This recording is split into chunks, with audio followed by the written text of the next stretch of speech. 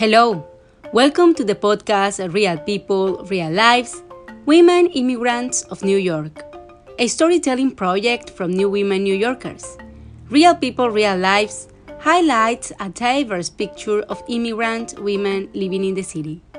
It elevates these narratives, moving beyond statistics and political rhetoric.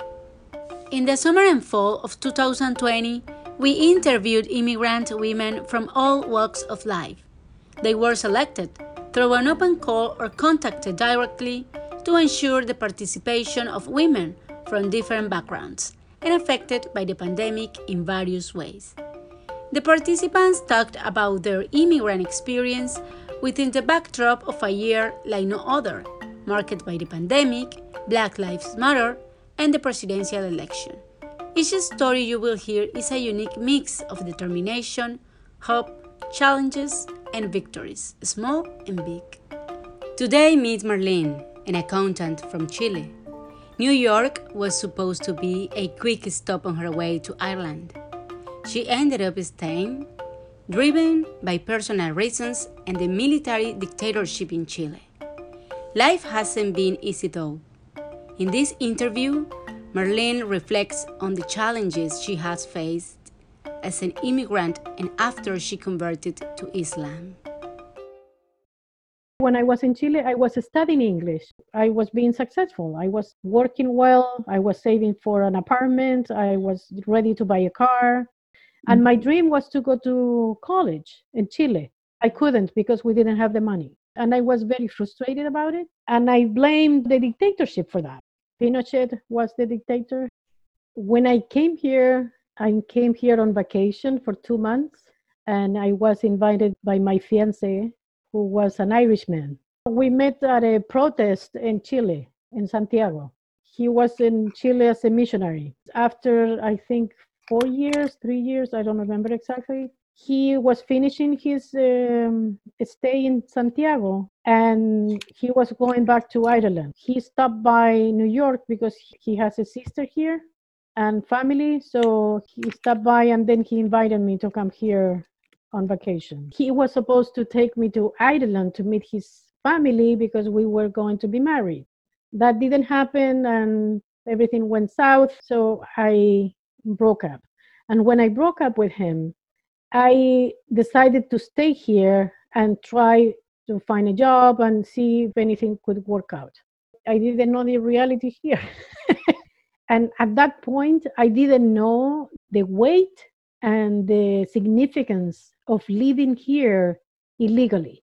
I didn't know all the different layers of the law of being here in a tourist visa, of not being able to save money for my pension or not being able to have a medical insurance and everything that comes with or without having your legal status.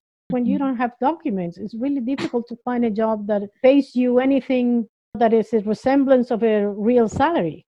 I am a US citizen for many, many years. The process was really eye-opening and painful. It was so many years ago because when I started the process of legalizing my status, I did it through an arranged marriage. And that in itself was terrible because I was in a relationship with somebody else who also was an illegal immigrant.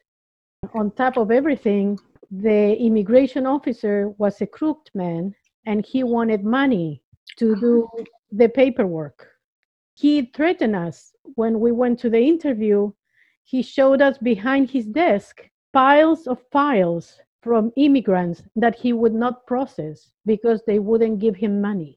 I reported him to his superior, and then this man was like, dismissing me because why? I'm nobody. I'm an immigrant. I want my citizenship. And this guy, his supervisor, he was telling me, maybe your marriage is not even true. So we can dig on it and we can take away your green card. Forget about the citizenship. That was really painful and hard and difficult. Finally, they transferred me to another officer and I got my citizenship.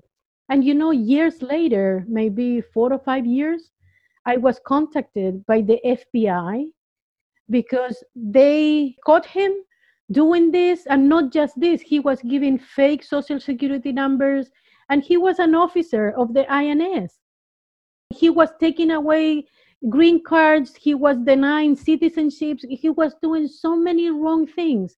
And the FBI wanted to interview me and to face him. And I was like, what is that if I get entangled? Because this was a ring of people in the immigration system with other people outside contacting immigrants and, selling them the social securities. It was a whole thing here in Florida, in Miami, and some other places. I didn't pursue anything, but then I saw in the news that I don't know if he was convicted or not. The investigation came to the news, but in a very small thing.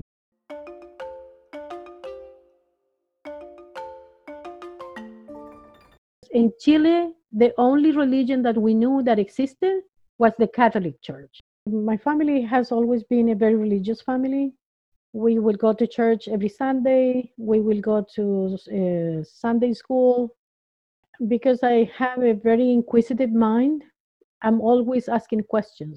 When I was going to church and to Sunday school, I started asking questions about the Trinity, about Jesus. And the priest, the teacher at that time, would be like, no, we don't ask those questions. As I grew, older, and I understood more, and my curiosity grew, I wanted to learn more and more, because always I had this inside of me. And during the time that I didn't have the papers and I was with a Moroccan guy, I wanted to kill myself. The despair was so deep in both of us that we were at the end of the rope. We were just, okay, that's it. This is not worth living. It was, really bad. Then I went to, I don't know, multiple different religions, sects, and things looking for the answers. But nothing will fulfill this emptiness that I had inside of me. So then I turned into the internet looking for answers. And then I found whyislam.org. That was a website, and they had a simple form. They said, if you are interested in learning the religion of Islam, we can send you a Quran, which is the word of God, that explains, and pamphlets and everything. So I sent the form and they sent me a box. I started reading the book, and then I started finding the answers to my questions one by one. I was so happy, and I was crying, I was laughing, and I couldn't put the book down. I read it at once, the whole thing. That's how I became aware of Islam, and I became Muslim after 9/11. I was very young, and much younger than now. I went in wholeheartedly with my heart and soul. It was good while being with Muslims and while being on my own at home. I was also living by myself. But when I went out, it was bad, because people would spit on me, they will scream at me, they will yell, they will insult me, they will push me. And also at that time, I lost my job. I was unemployed for 4 years because I was wearing the hijab and nobody will hire me. When I was working in 2000, I enrolled at NYU for my bachelor's degree. And I didn't want to quit my studies because that was my dream. I started taking loans that I'm still paying. I have paid for like 12 years already, and still I have $40,000 to go. And I have paid as much or maybe more in these 12 years. After I became Muslim and then I continued going to school, I was discriminated by the teachers because I was wearing my hijab, and the classmates also wouldn't talk to me. They wouldn't want to work with me, in groups. And because there are so many misconceptions about being Muslim, they will be like, who's forcing you to wear that? Is your husband forcing you to do this? I'm single. What are you talking about? It's my choice. And that is really insulting, because if you say to a woman, who's forcing you to do that? You are telling her you don't have the enough intelligence or the enough capacity to think for yourself and to make decisions for yourself, that you need a man to force you to do something. Like you are subdued to somebody else. You don't have your own will, your own thinking, your own intelligence. I will stick by my values and I will stick by what I believe is correct, and I won't change. When I came to New York, I was kind of disappointed of what I saw and what I heard and what I lived through. People will say one thing in front of you, but they are thinking something else and they are doing something else. I realized that very early on when I came here. I remember in the early 90s, I went to an agency, a temp agency for a job. And then when I walked in, one of the white women said to another white woman, "Oh, at least she's not black," in my face. When I would say to my friends, they are discriminating against black people, they will be, no, no, no, no. There are laws that, are anti-discrimination and they can protect themselves and this. And I was like, no, I saw this and I heard that and I experienced this and that. And they will be, no, no, no. That is so much hypocrisy. I really fought to keep my own identity and my own culture and my own customs and not to be assimilated. I remember the executive director in my office, she pushed me.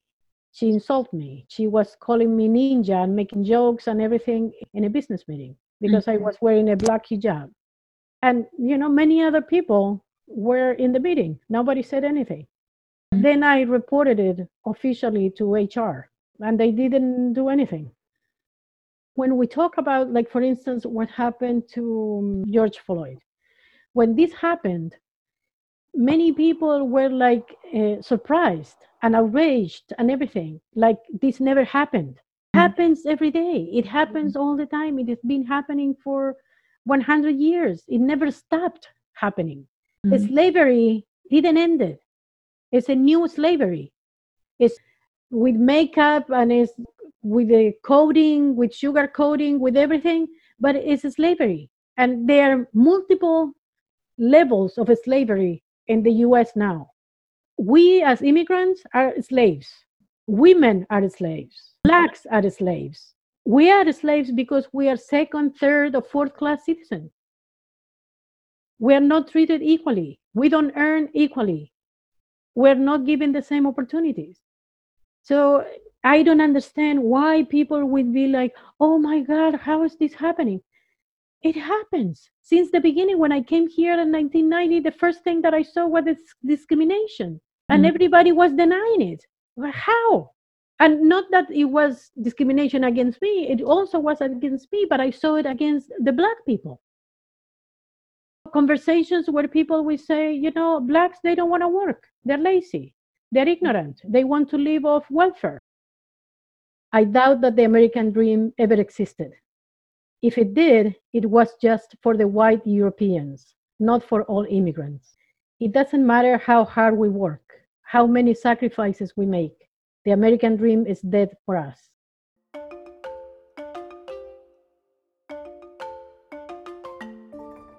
We are in a bad position. The entire world is in a bad position. And on top of everything, we have the pandemic affecting us all. So I think this is a historical moment for all of us. In 100 years, when people look at what happened, what we did or we didn't do during this time, is going to have huge impact and consequences.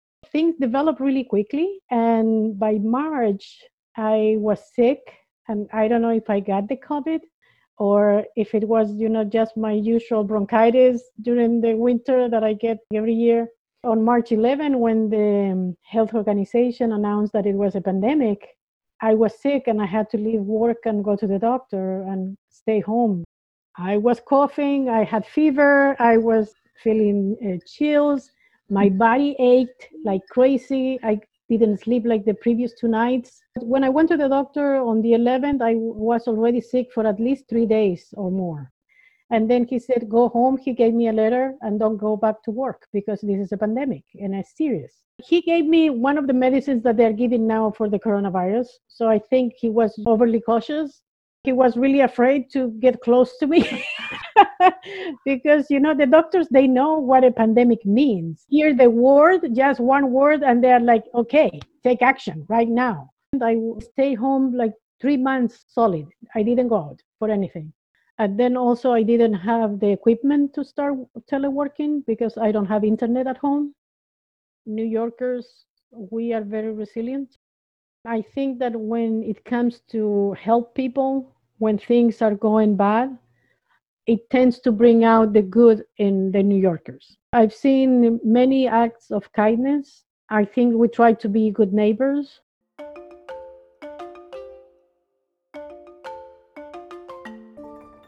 I am a big believer in education. And I think that what every immigrant women should do is to educate themselves and to educate their husbands or boyfriends, their children. I think that education is paramount to making a decent living and being able to identify all the oppression, racism, discrimination, manipulation by the media and any other source.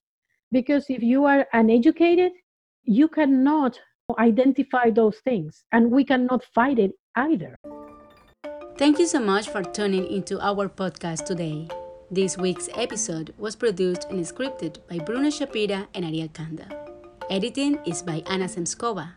My name is Daniela Golombesky, and I am thrilled to be your host. For more information about real people, real lives, and the transcript of this episode, head to nywomenimmigrants.org. Next week, you'll meet Dorothy, a teacher from Nigeria. The third edition of Real People, Real Lives, Women Immigrants of New York is made possible in part with funding from the William Talbot Hillman Foundation. Join the conversation by sending us an audio message about the episode or series at anchor.fm/realpeoplereallives. You can be featured. You can also reach us at realpeople@nywomenimmigrants.org. See you next week.